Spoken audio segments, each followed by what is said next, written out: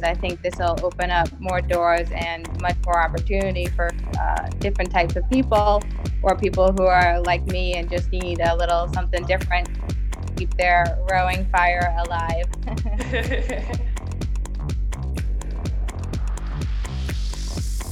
Hello, and welcome to Steady State Podcast, your rowing fix where the water's always flat, the catches are clean, and you can always hear the coxswain. We're revealing a narrative about rowing culture that celebrates the expansive array of rowers, coaches, and coxswains in a podcast designed to savor real-life experience from launch to cock seat at every level. We're Rachel Friedman and Tara Morgan, and this is Steady State Podcast. Sit ready.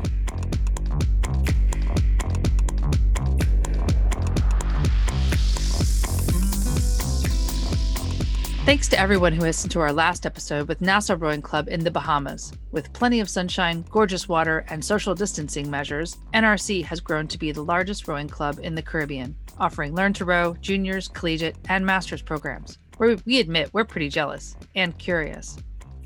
If you missed it or any of our episodes, listen anytime at steadystatenetwork.com/podcast or subscribe on your favorite podcast app. And while you're there, would you leave us a brief review? When you do, it helps our podcast get noticed and reach more ears.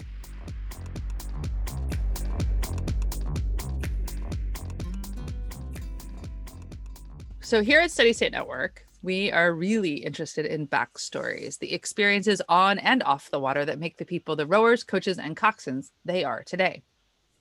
So Tara and I together have more than 50 years of rowing, coaching, and coxing experience.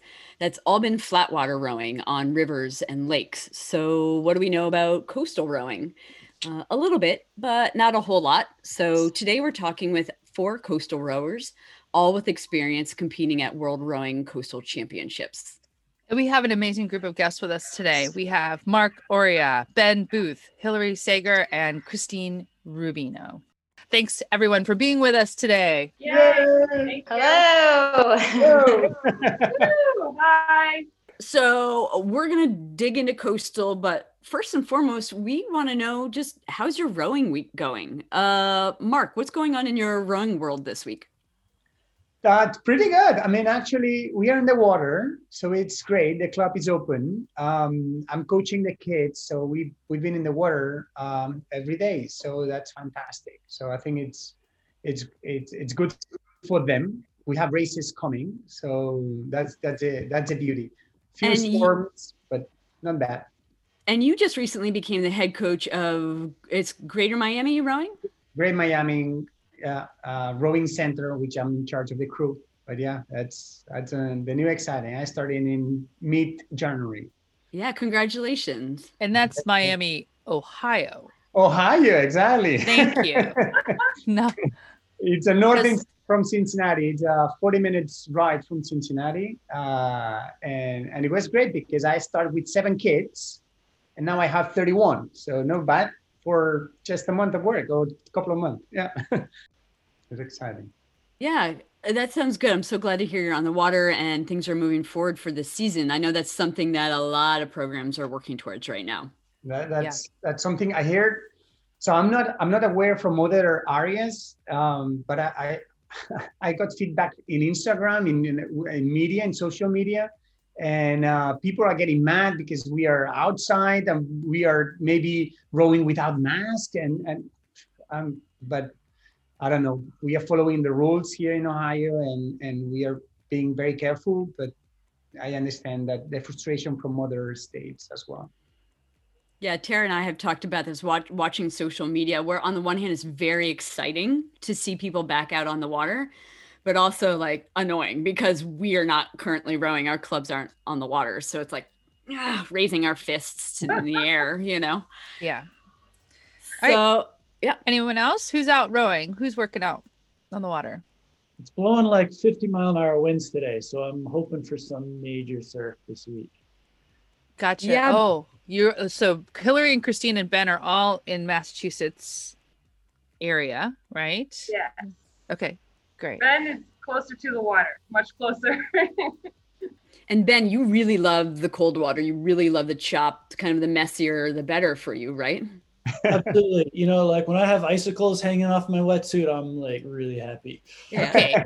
The fact that you said wetsuit in relation to rowing is awesome. That's totally badass. That's Yeah, it's a real eye opener. It's a real eye opener, I think, as a flat water rower. Like we would never ever consider a wetsuit. so. Hillary and Christine, are you guys training? I just came off Olympic trials and I'm taking a small break right now. I just raced about a month ago. And we're doing some packing now and getting ready to head out to California, actually. And that's where we're going to do a bunch of coastal rowing, traditional rowing, and a bunch of other activities. Sounds fun. Where in California are you headed? Newport Beach. Yeah, we have some friends out there as well. So we're going to try to get a little bit of a group going and have some fun. How was your experience at trials?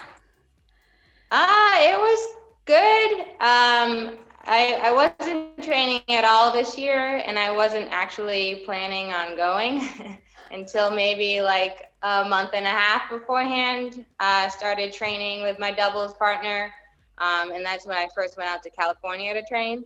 And I just kind of made up a training plan, and then we just flew to Florida and just did the best we could.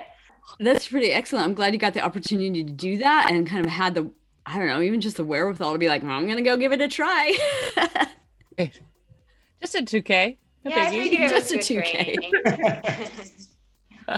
We did 4 2Ks in 4 days with weigh-ins every morning, which I think might have been the most in a row I've done before. Never really wore down or anything like that, as much as you would think. So, Which of the 4 was your best one, do you think? it was definitely a learning curve. We hadn't raced against anybody for about 2 years until we got to that race. So the first time trial was just to execute a good 2K, nothing special. And then after that was our first race next to people. And then probably our race after that, we really started to figure ourselves out and how to race against next to people and how to push ourselves and how hard to push ourselves to get a good race in. And then the fourth one, we had a good race. It was just, we just missed it by a second into the A final. Oh, A second. Just a second. The Wow. rep was the best day. And we're talking about coastal rowing. The rep was the best day because it was nothing like coastal rowing. It's totally flat. The water was like nearly glass, no wind, just totally exactly what you want for a 2K. And that was my favorite day. I was there. That was my favorite day. yeah. Rep. Yeah. Coastal Coach. rowing, you're looking for something a little on the opposite end of the scale there. But yeah. I think sometimes rowers don't know what to do with those perfect flat water days because some people never train with those. I like all kinds of water, and I'm not gonna lie, I get a little bored in flat water. It's just like very like, yep. You just keep going around and around. There's nothing to think about, which is You are part of into why coastal now. You are into I know. coastal. I like being in bow because it lets me think and pay attention.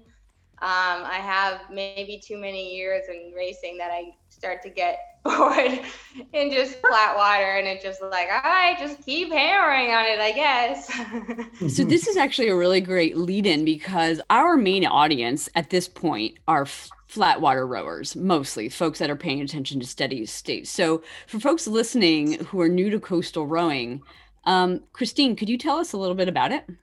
What it is to me right now, because I'm still working on that. But in the beginning, I think the most exciting part is that the water does change and it changes into this like adventure. And you get to row out there on the water and find your own adventure. And it doesn't matter what pattern you're rowing in or where you're rowing in, it's going to change and you have to work with that. And that's like what it is for me right now. Yeah. Could you tell us a little bit about the different racing formats? There's more types of racing in a coastal boat than there are in a flat water boat. and the types of racing that you do is maybe similar in distance, but totally different in what you're out there to accomplish. The format that I like the most, I think, is actually the around the island stuff. The competing with the buoy turns is something that I want to work on getting better at. And then beach sprints I haven't done. Tried to create my own little like opportunity for practicing that. Ben, could you tell us a little bit about what beach sprints are versus the longer courses? What do those really look like on race day? Sure. So yeah, there's the two international style races that are really being promoted by FISA, right? You've got the endurance format, which is the 4 or 6K, which is, you know, some bizarrely shaped course around buoys. And then you have the beach sprint format, right? Which is the 500 meters on the water, and it's around 50 meters to 100 meters sprinting. So 50 meters each way. And so for the beach sprints, right, you've got a series of buoys in a straight line.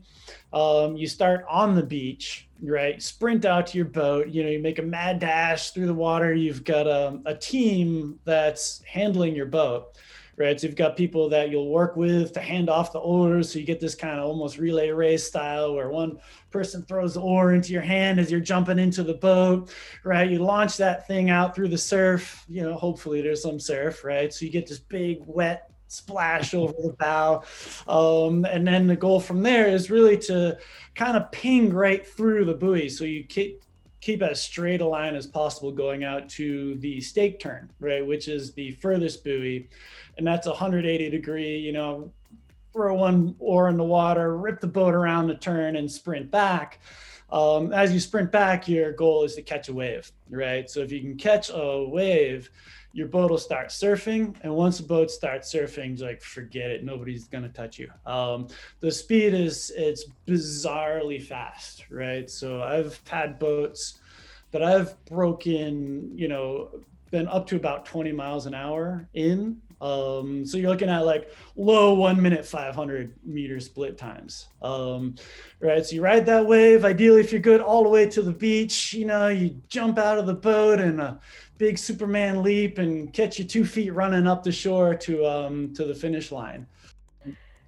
I have a question about that because, I mean, so I've done swim bike duathlons. So you start on the shore, you do your swim, you come out, you have to run to your bike.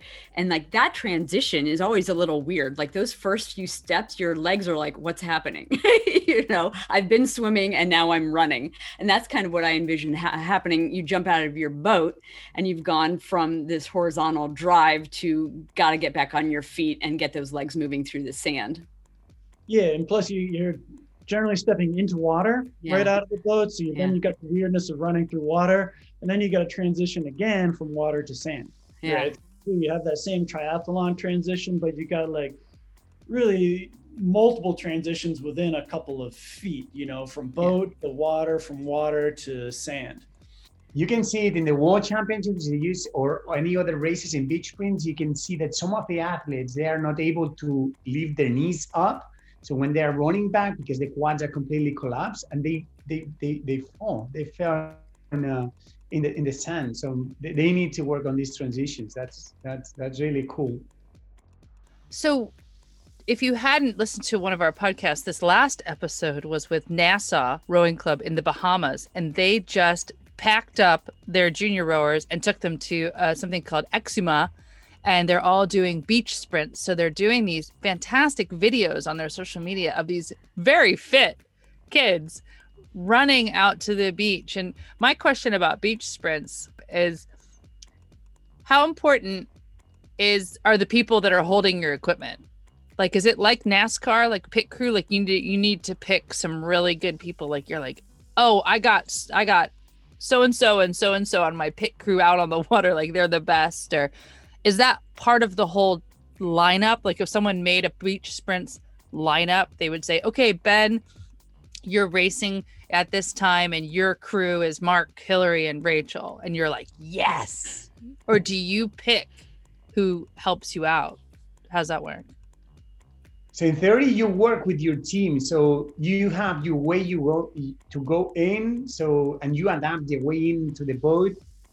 And actually you have to work with your boat handlers that they will give you the oars in the how you want. So actually it's part of the team, and you have to work with them to make the transition as fast as you can. So usually they put the blades, they hold the blades on a square already. So you just need to grab the handles and pull, but they have to give you room one of the sides so you can get into the boat. So then they give you the oar. So basically, and there's sometimes if they allow 3 boat handlers, one of them is pushing you, and then it's giving you the signs if you are going in the right direction or not. So they are part of the team. It's not just the rower, it's part of the boat handlers are part of the team. Yeah, and I'd like to emphasize the pushing part too, right? So think about, the beach sprints are new, right? So, but as they develop over the years, to put it into context, think about a 2K race, right? Think about how big a difference a 4-second margin is in 2K. It's pretty epic, right? So now you condense that to a 500-meter sprint. These things are going to be within like fractions of seconds. Like a blowout is going to be considered like 1 second ahead, right? They're short, compact races. So let's say if you have, some 7'6" monster that can power lift an airplane, and you get that guy to push you, right, and can get your boat from 0 to full speed in one push, gaining that critical second, which in a short race like that is like, that's priceless.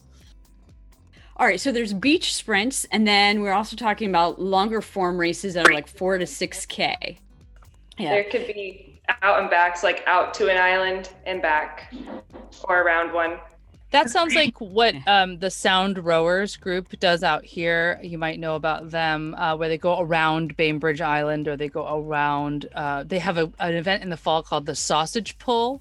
You have to prove that you're capable in order to do that one. So then are there just straight distance races also? Like 5K, like a head race, but in like coastal water? They exist in Europe. So it's so now, the World Championships, the international is the ones that you set a course of 4 or 5Ks with different turns, different shapes. But the origin of coastal rowing was in France in the late 80s. So, and then usually they had races in one stretch way and back to, different distances depending on what they want. So this is I remember. So basically, my first experience in coastal was going up to France and doing these long races along the coast. And it was a lot of boats. It was fantastic. It was a nice experience into the coastal. And then they introduced over time these circuits or these turns competitions later, and now it's part of the World Championships. But these the course they change depends on the organizers and the location and space really of where you are. Yeah. Follow us on Facebook and Instagram at Steady State Network and on Twitter at Steady State Row. Sign up for our e-newsletter and become a patron at steadystatenetwork.com.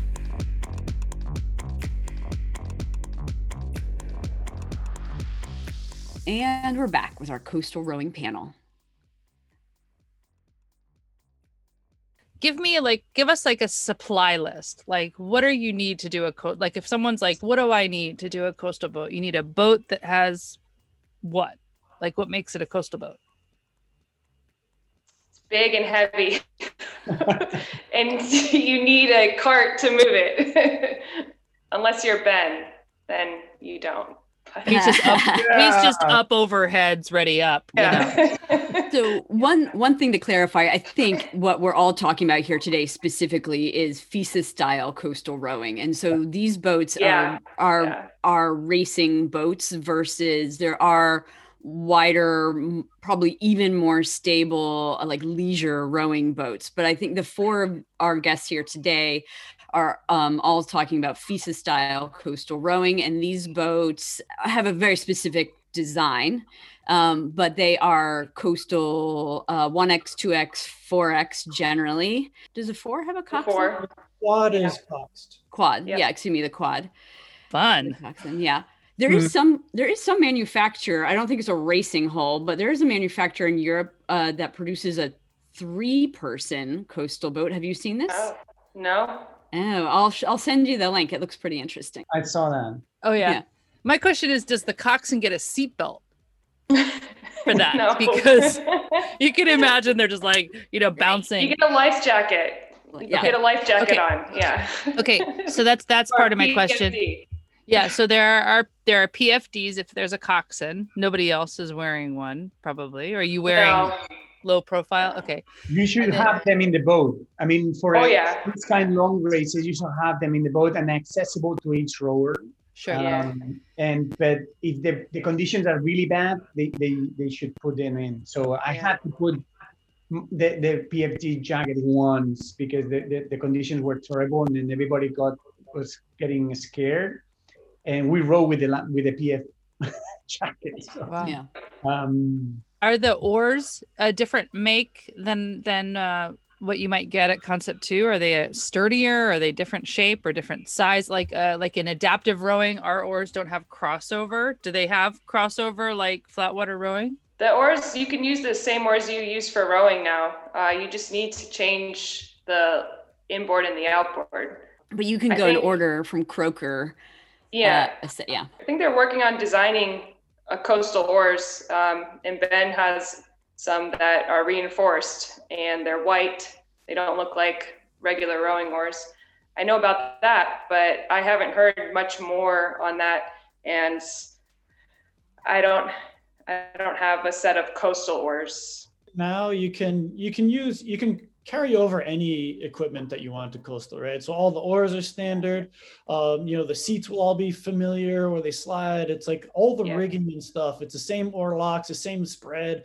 Everything is basically the same for flat water at an entry level, right? As you get further Yeah. into coastal rowing, you want to tweak your rigging accordingly. Like I don't rig my, coastal boat the same way I would rig a flat water boat. But that's getting nuances. But as far as enter into the sport, yeah, whatever oars you have, just take them, Yeah. use them.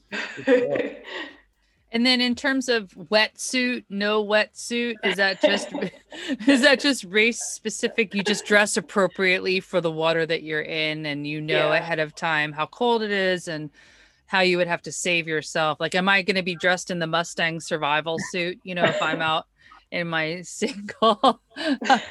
Yeah. You're gonna get wet, and normally, for beach sprint, you have to rush the water and then hop into your boat so that water will be going everywhere, and then you have to go hard. So you don't want to be cold when you have to start working hard, So True. definitely wear the wetsuit when it's like that. But I highly doubt we'll have many races when we need a wetsuit. Yeah. I think the wetsuit comes in specifically for Ben because For he Ben, likes to do a yeah. lot of training in the cold. That's Okay.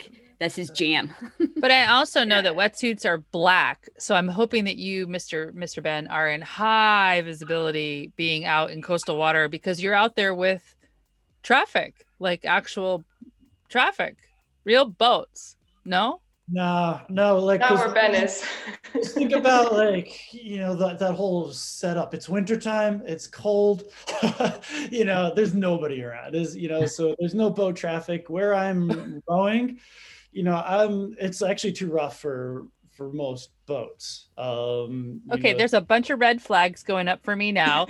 He's Yeah. out in water that's too cold for anyone else to be in. There's no one else around. And By himself. my coach red flags are like ding, ding, ding, ding, ding. yeah, I'm the outlier, so it's kind of like the do what I say, not what I do thing. Be Yeah. safe, everyone. Yeah. I think this will be our first episode where we have to put a disclaimer. Like, Yeah. please don't try this at home. I love that. So actually, since we're already talking about equipment, I think that we should definitely talk with Ben a bit about Next Boat Works and the Coastal 1X that you're working on. I know you've been developing this new boat for a while now, and it's like just about to hit the market. Is that right? Yep, we're hitting market this summer. Excellent.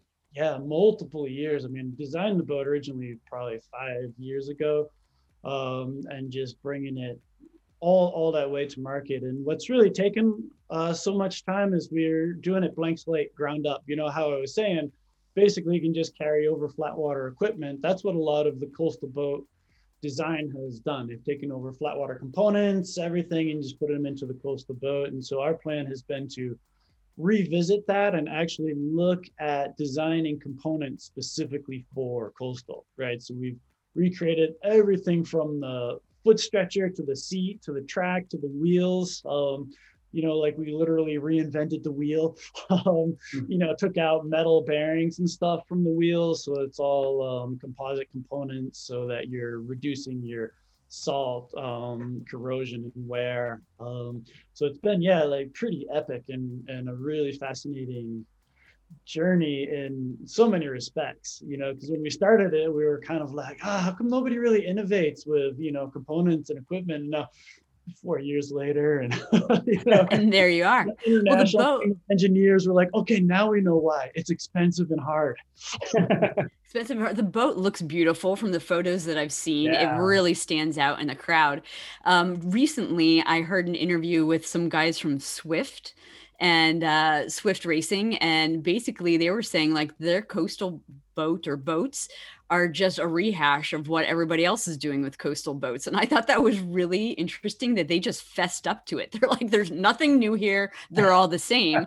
And here you are saying, well, what can we do better to make it faster, lighter, and engineered better? Yeah, not brought to you by Swift Racing, this podcast. Not brought to you. Yeah, Could be brought to you by Rebel, though. Right. And Ben's boat is probably safer too. So a lot of water. We were really stringent about not introducing any leak points, right? So all of our components are mounted without through-hole fastenings, right? So everything we're using the same fastenings they use for fighter jets and stuff. So it's surface mount fastenings that don't penetrate the skin, which is, because as we're talking about my potentially irresponsible leanings in coastal rowing, it's like, I'm getting waves over my head. So my boat for half the row is like underwater, and so I need both the bottom and the top of it to be as watertight as need be. Do you take a bailer with you? No, the boat's all self-bail, and that's a requirement under the Imagine just pumping out the boat. Yeah. And the cool thing, I was able to get over to Ben's place where he rows and demo one of the prototypes for the Rebel.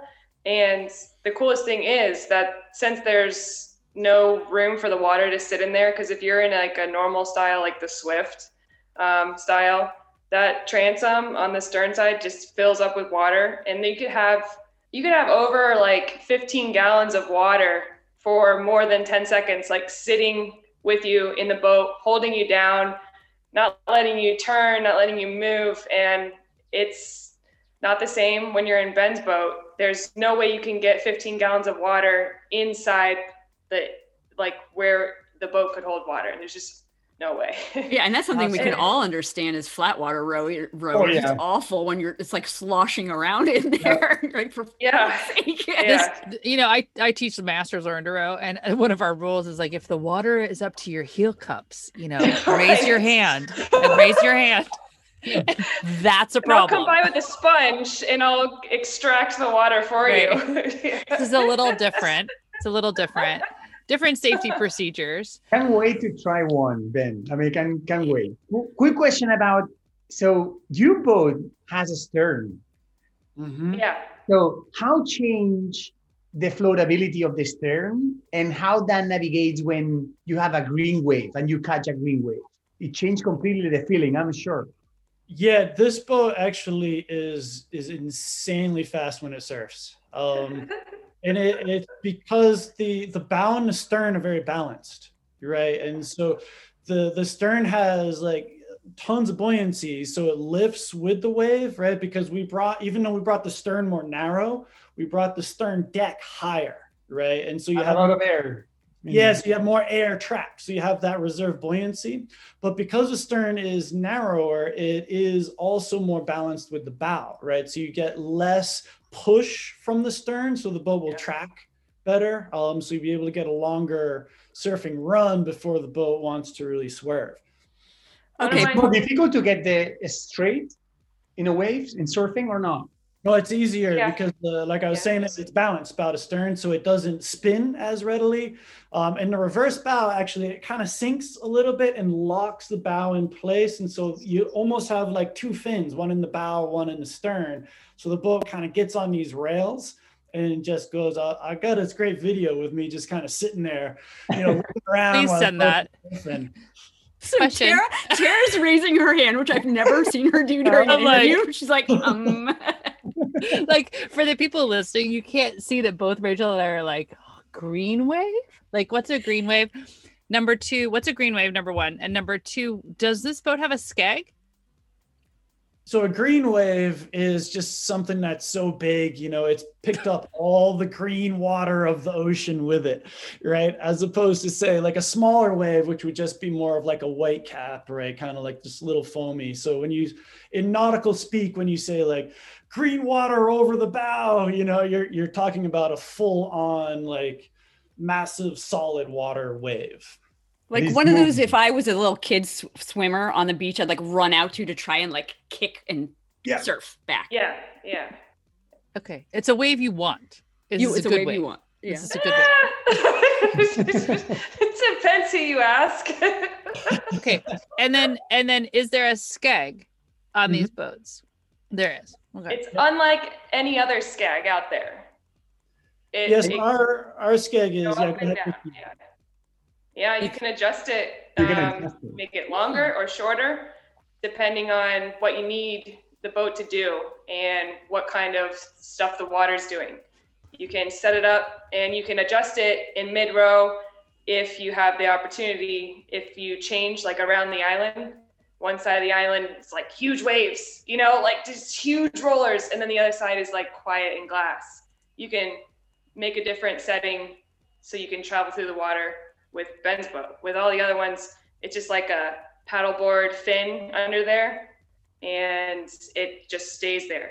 And it comes to be a really big problem when you have low carts and you have a competition that's full of concrete and you drag those boats in the low carts across. You see the end of the competition, the fins were rounded, and then the fins are flat right there where they hit the concrete. Oh, because you dragged it along the concrete. Tragedy. It's a big tragedy. Yeah, the last race of the day, some of those people were missing a piece of their fin. It was gone. Oh man, well that sounds like a really interesting new development then in fin technology. So we'd actually love to talk about the boat more. I'm and get in one of these days. Yes, take us coastal rowing. Yeah. All right, one thing that we love to hear is how people got involved in rowing. So we're gonna like take a little turn here away from equipment, and I was wondering, Hillary, if you could tell us how you got involved in rowing. How did you get started? So I started in college, like a lot of people do, as a walk-on. I was competitive in high school with like track and field hockey. And then in college, I wanted to do a different sport. So I walked on to rowing. And then that's where I first started rowing in college. What kind of got you hooked? Do you remember?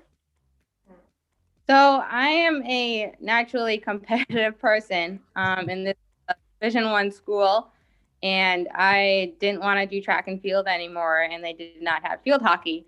And my friend's roommate was a coxswain on the rowing team, and this was my only way to get onto a competitive sports team in college. And I was back when they had, phones attached to the wall in your dorm room.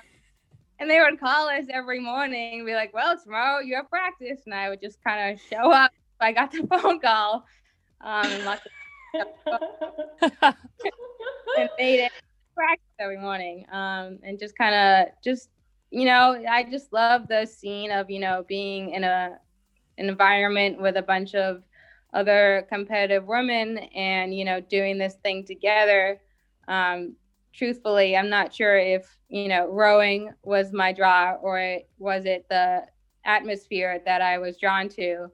And as I got more into sculling, I think I fell in love with sculling more than sweep rowing. Really honing in on your body and working it as hard as you can, in a single and a double, and making that type of boat move after college when I finally got into sculling, that I really fell in love with rowing. We hear that often about the competitive spirit and people who really find a good home with team and nature combined, There you go.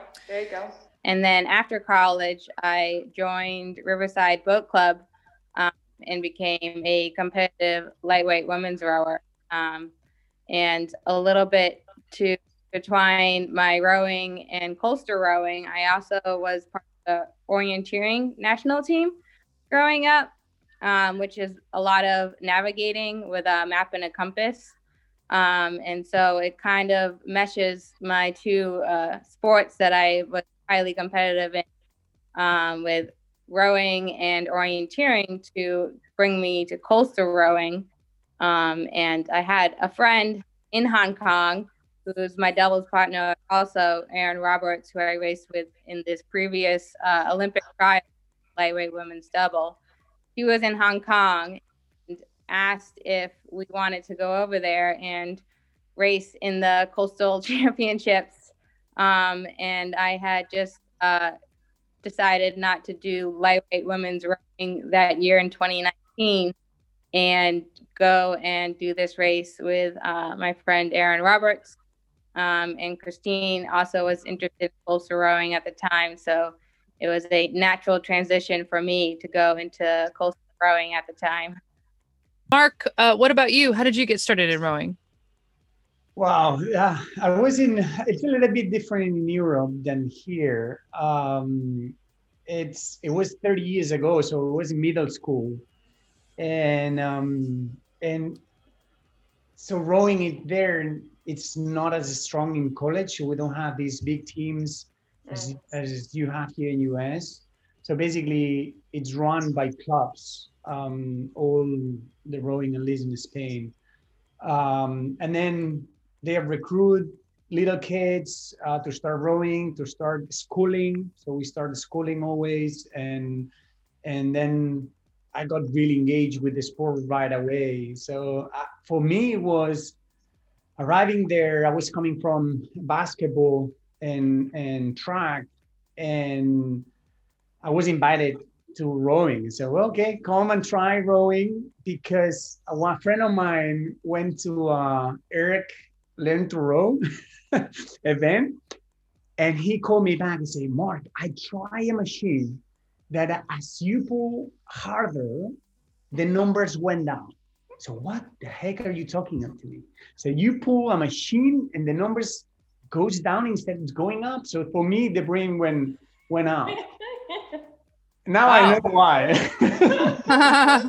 But then I tried rowing, and then for me it was surprising that I was fitter and taller than a lot of kids, but they were beating me and boil my blood. I couldn't say, no, that's not possible. I should be faster than them. And then was keep growing and trying and training just to be faster than them. And then I learned that it's technique and it's a lot of, it's a special sport. Yeah, and you've been coaching for a couple decades now, haven't you? Yeah. I start with little kids. So they give me the middle schoolers training just a couple, 3 days a week. and then they give me them high schoolers, and then they give me, we call the seniors, but it's like actually it's the masters after college. So it's a club. It's not just as the masters as we saw masters here. And then I finish, was the head coach of the whole club, the Maritime of Barcelona. And then I moved to London, and then I moved to the States. So that was my transition. I'm curious about how Ben and Christine got involved in rowing as well. Ben, could you tell us where you grew up and how you got in a boat for the first time? Sure. I grew up on Cape Cod and got into a boat to get onto the water. So it was more a love of the sea and nature first, and then the, cheap little kind of rowing skiff was the means. All right. So the rowing came second. The water came first. And the only boat that I could get available was, like I said, the little rowing boat. And so I'd get the little rowing boat out there and row it all over and pretend I was some sort of hardcore, sea dog, and, row this ridiculous little bathtub of a boat, across bays, along the coast. I would do, these all day long journeys with the thing. And so fell into love with rowing from that, so it was just that, I'm a very physical person, very athletic in general in my life. And so just that idea of moving myself with my own body connected to this craft, across the water, it was just like, poetry in a way. I love that. The idea of self-propulsion. I think I work in the adaptive sphere also, and that's a big deal in the adaptive sphere is self-propulsion and human powered. And I think when I teach Learn to Row also, I'm like, look, you did that. Like you made that happen. And for some people, it can be a very life affirming kind of moment to realize they have that under their power and they have that under control. Of course, with Mother Nature, kind of playing a big part of it as well. So we've met a lot of people who feel that way. I'm so glad you had parents that let you just, go out into the waves. Well, it's all about what information is relayed. True. Maybe there might have been, not everything was disclosed, potentially. Right. I was always back on time. All right. How was your day, son? Well, just fine. Wonderful. Good. Eagles and ducks, and it was great. Went to the, Christine, what about you? Okay, so my story, similar to Hillary, how she said a lot of people start off as a walk-on. That was me as well. Was taking the bus to campus, saw a girl with a rowing shirt on, and then the next day saw an ad in the school paper for rowing. No experience required, just come on and show up. And saw the girl the next day on the tram, and I asked her about it, and she's told me where to go. And I went and I kept showing up, so they kept letting me come to practice. And so I kept coming to practice, and it was realized pretty quickly that my athletics and being on a team, having a support group was helping me stay on track with my academics. And so I just wanted to be at school to row, and I had to do all these things for my major. Like, you have to have a certain percentage of your major completed by sophomore year, so I had to do that so I could still row. Because you couldn't row if you didn't have all your academics in order. And so that was kind of me. And I finished school. Eventually, in the end, school came first, and I had to cut out my last season because I had over 25 hours of credits to complete, and they were all very early in the morning. There's just no way to manage it. So that's where I started, and it was sweep. And I love rowing, but you just, graduate and you move on. Nothing happened for years. And then I picked up a coaching job at Nathan Benderson Park, and I was coaching sculling, and I had never sculled before because I was a sweep rower. So then I started taking out the same boats that I was giving lessons in, and I started to try to figure out how to row. And thank God, soon after that, I met Hillary and she taught me how to row. And then my rest of my rowing career kind of starts there, I guess you could say. So do you know if the fire really was lit in you when you started in college or when you got to learn to row with Hillary? Like, is that where rowing really became a part of you? Like, I think all of us can argue that at some point rowing became just ingrained in who we are, in our DNA. Became, we mutated, if you will, and rowing became part of our DNA. And I'm curious, because you've had 2 learn to row experiences, really, the way that you're saying it. Do you feel like the later version was what really got you to fall in love with the sport? It's kind of like rowing was important and I knew I connected to it in college, but you graduate and you leave and you remember your coach telling you, like, this could be the last time in your life you actually push your body this hard. And I graduated thinking, like, maybe she was right. Like, a couple years later, you're like, maybe she was right. Maybe I'm not going to do anything hard anymore with my, like, athletics. And I was coaching it. And then when I went out in a double with Hillary and she sort of gave me the, rowing 101, I knew in that moment that the connection I was looking for with rowing was in sculling, and it was at a high performance level. And I knew I could do it with sculling, and I wanted to really bad after that. And after, like, having this realization and then still looking for the connection, like, rowing is important, but I don't know if I'm really thrilled about the 2K, It's like, that's not quite fun. And then taking all these skills that Hillary taught me in demoing a coastal boat and understanding that the connection is there, and you just have to put the right equipment on the right water and you'll find it. I think we're so aware of the moments that rowing really transforms us, and we can all pinpoint, that time or that row or that person who was so influential. And I think this is a great representation, this particular group, of a coach, an adventurer, if you will, national team level folks.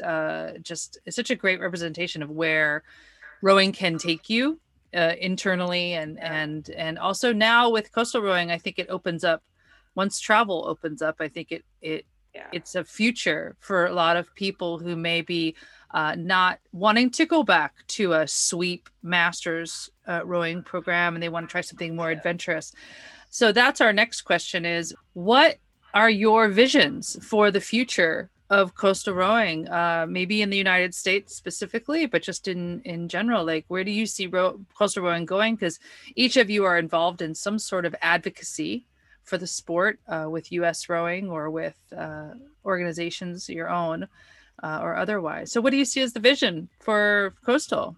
I think for what is new in the U.S. completely, but also in Europe, pretty new, it's the beach sprints part of the coastal rowing event. So that the first one was really in the Mediterranean Games in 2015, but only in China in 2019 was the first World Championship beach sprint. So I think this is completely new for everyone. But what I see is it's gonna be a growing sport. It's gonna become Olympic sport. What I see, it's gonna get more people into it. It's gonna get really, really competitive. And as Ben mentioned before, it's a really short race. So at the end, everything is gonna become, the difference between teams or racers is gonna be just seconds. So it's gonna become really technical. It's gonna become, any mistake, you're gonna pay it on the race. So I think it's good. We're gonna see an evolution on the beach sprints for sure, and it's gonna be an amazing journey for all of us that we are trying to grow this in the U.S. Yeah. So just last year, U.S. Rowing convened a coastal rowing committee, and I'm pretty sure all of you are on it, right? Not me. Oh, okay. So, but Ben, Hillary, and Mark all on U.S. Rowing's coastal committee, and I think that came out of recognition that coastal rowing is going to be on the 2028 games card, right? As well as an earlier Junior Olympics. Is that right? Yeah. Yeah. Mhm. Yeah, in Dakar, exactly. And so I think U.S. Rowing is realizing that we're kind of behind several steps, and are trying to get caught up, and recognizing that there, as the national governing body of rowing, should be taking the lead on coastal rowing development as well. So last year, I got involved with a brand new all volunteer run organization called Go Coastal Rowing, which promotes and supports FISA coastal rowing in the United States. And we're keeping our finger on the pulse of coastal in Canada and the Caribbean. We have working relationships with U.S. Rowing and World Coastal Rowing in an effort to bring coastal to more communities. I think it's also pretty exciting that just a couple days ago, U.S. Rowing announced 4 coastal rowing development camps coming up in May and June. These camps are intended to introduce experienced U19 and U23 rowers to the world of coastal rowing, with the added pretty sweet goal of helping identify athletes for U.S. Rowing's upcoming 2021 Beach Sprints National Team Trials, which are scheduled for June 19th in Sarasota, Florida. So we know that that's all coming up, and that U.S. Rowing is working to get up to speed on it. Yeah, low barrier to entry, but high ceiling of development. Sure. Yeah, that makes sense. The vision that I have is, like, around the country, organize a circuit that's like out in California, where we're looking to go to Newport Beach. They have that Catalina Island that's right off the coast. So like one time a year, an annual around the island, like Hong Kong's doing every year around the island. Like the US needs to find its little around the islands. And I know Blackburn is something that Ben does, and it has been going on much more before I was born. And that's sort of what I see, is having these annual races that rowers just genuinely want to go to. Like Green Mountain Head for flatwater rowers is this weird out, and you turn and then you come back, and it's just a fun race that everyone loves to look forward to. And your prizes are a bag of apples and maple syrup or something, and it's nothing that's official. It's just something that we all look forward to doing every year. And I see stuff like that coming up with the beach sprint competitors. But honestly, I mean, this team is so small and your practice is, on the beach, and these other things that you can do with the coastal boat, I think are going to be like a lot more appealing. And if it gets you in the boat and then you find out that you can do a beach sprint and you're not just hopping in anymore, you're like, oh, I've been rowing this thing around the island, I could probably do this 500. That's what I see sort of coming through, is people going out for the adventure and then maybe coming out a competitor. But you don't always have to choose one or the other. You can do these different stuff with the coastal boat. And I think more things like that are going to start happening. Yeah, I think right now there are only a few hot spots, right, of coastal rowing in the United States. We've got out on the West Coast, California, we've got Washington, there's up New England, some spots in Florida, but there just aren't a lot of coastal rowing clubs. There also just aren't a lot of coastal boats in the United States right now. I mean, I've been talking with some folks who literally are like, there are so few that we could make a list of them right now. Back to equipment, right? Yeah, for equipment. But Ben, you mentioned before we sat down today that you were working to develop a coastal rowing club in Massachusetts. Could you tell us just a little bit about that and what you see coming from that program? Yeah, I mean, really super simple kind of grassrootsy sort of thing. I mean, I've got lifetime experience in coastal rowing, and I'm gonna have a handful of boats, and so I've been doing quite a bit of coaching and just sort of taking it to a little bit of a more formal place, and inviting people to come. And I'll be doing lots of private small group stuff, workshops and clinics and consultation. And I know there's a lot of rowers in this area, so it's just creating an outlet for those people to try the sport and a place to train. I'm like, depending on your traffic or where exactly you are, I'm like an hour and a half south of Boston and a half hour from Providence, and so it's a super attainable space for established rowers who want to start getting into coastal to be able to come down to a coastal location that has equipment there, that has a coach there, and can just start getting out. I can't wait to try it. I know out here in the Pacific Northwest, because we had that big championships up in BC and British Columbia, there a lot of people got fired up about it. And then COVID, of course, squashed our opportunities to go across the border, but they're loving it up in Canada, and we're lucky to be here in the Northwest, so close to all of that. So I would imagine in Seattle, it's going to take off. Like I said, we have Sound Rowers and Bay Shells, Tyler Peterson's company, which makes those boats. And Hillary, did you have any last thoughts about the vision of the future of coastal rowing? I guess for a vision of coastal rowing, I think they'll just open up a lot of doors for different people, because you have the 500-meter race, you have 4Ks, you have 6Ks, and then you have like 20Ks. You have all this different opportunities for different type of rowers that like different things.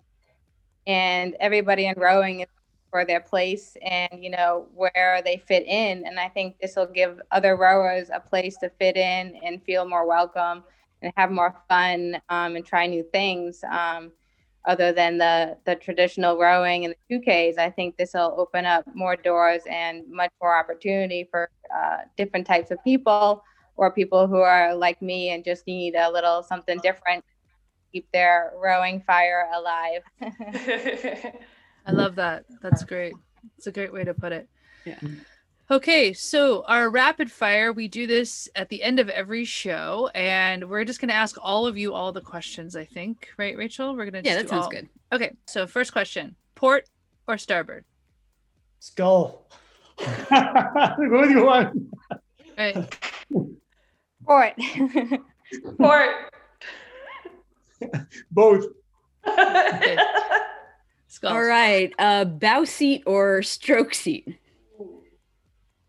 Bow. Bow. People will get hurt, but I choose bow. Stroke. Great.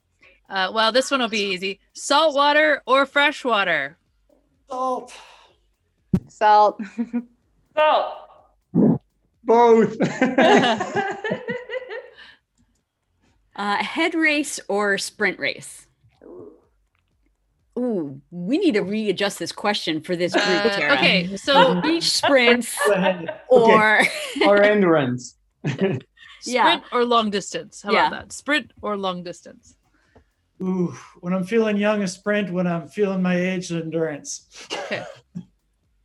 I'm a class endurance. Great. Endurance. I would say endurance, but coaching sprints. Okay, so for those of you who've had the experience of having a coxswain, your favorite coxswain command to receive? Way enough. I'll go. Okay. Mark, do you have one? In Spanish is extra points. Yeah. So, and it's difficult to explain, but it was weight. Because, it's incredible. But a boy was coming to us, and I was struggling. I was getting anxious, and he was saying, wait. He was telling, wait. And then when the boat was next to us, he said, Mark, now. Oh, Nice. Wow, that was. I get chills. I can imagine. that's the best. That's the best. Wait or the now? Yeah. Yeah. The wait was your least favorite. The now was So now was the one.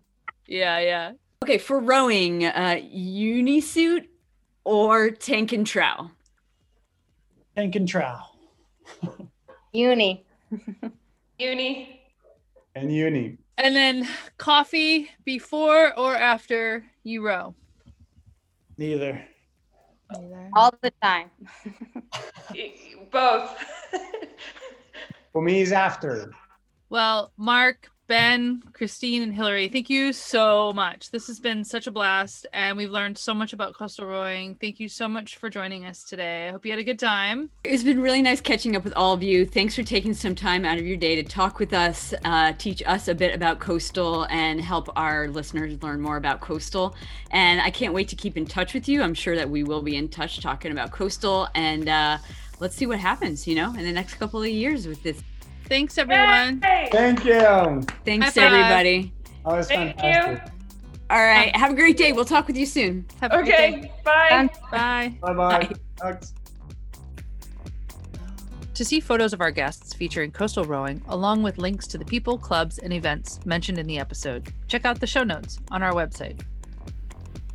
At Steady State Network, we believe wholeheartedly in the importance of inclusion at all levels and investing in rowers, coaches, and leaders who believe the same. Your Patreon commitments help support our education initiatives and podcast. It keeps the coffee mugs full for Friday coffee chats and ergs tuned up for Steady State Sundays. And your support sustains subscriptions and hosting that keeps it all running. Today we're sending a big thank you to Grace, Patricia, Jennifer, Kelly, Lisa, Nick, Kate, Dave, Kim, and Claire. You're all really important to us. Everyone can join our lineup. Find out more about our Patreon levels and benefits at steadystatenetwork.com/Patreon.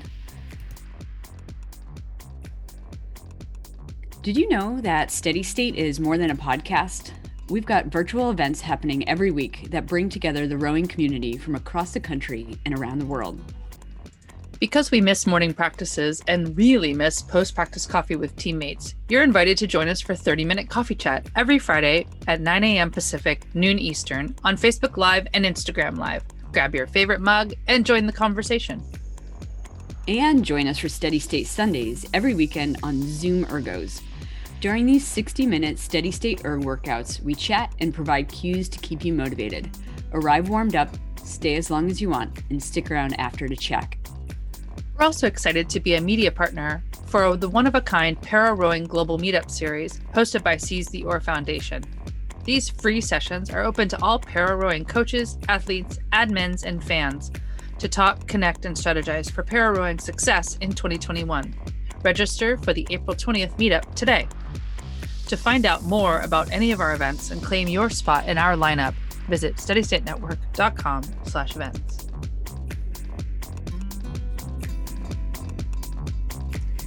In 2, let it run. That's 1, 2, let it run.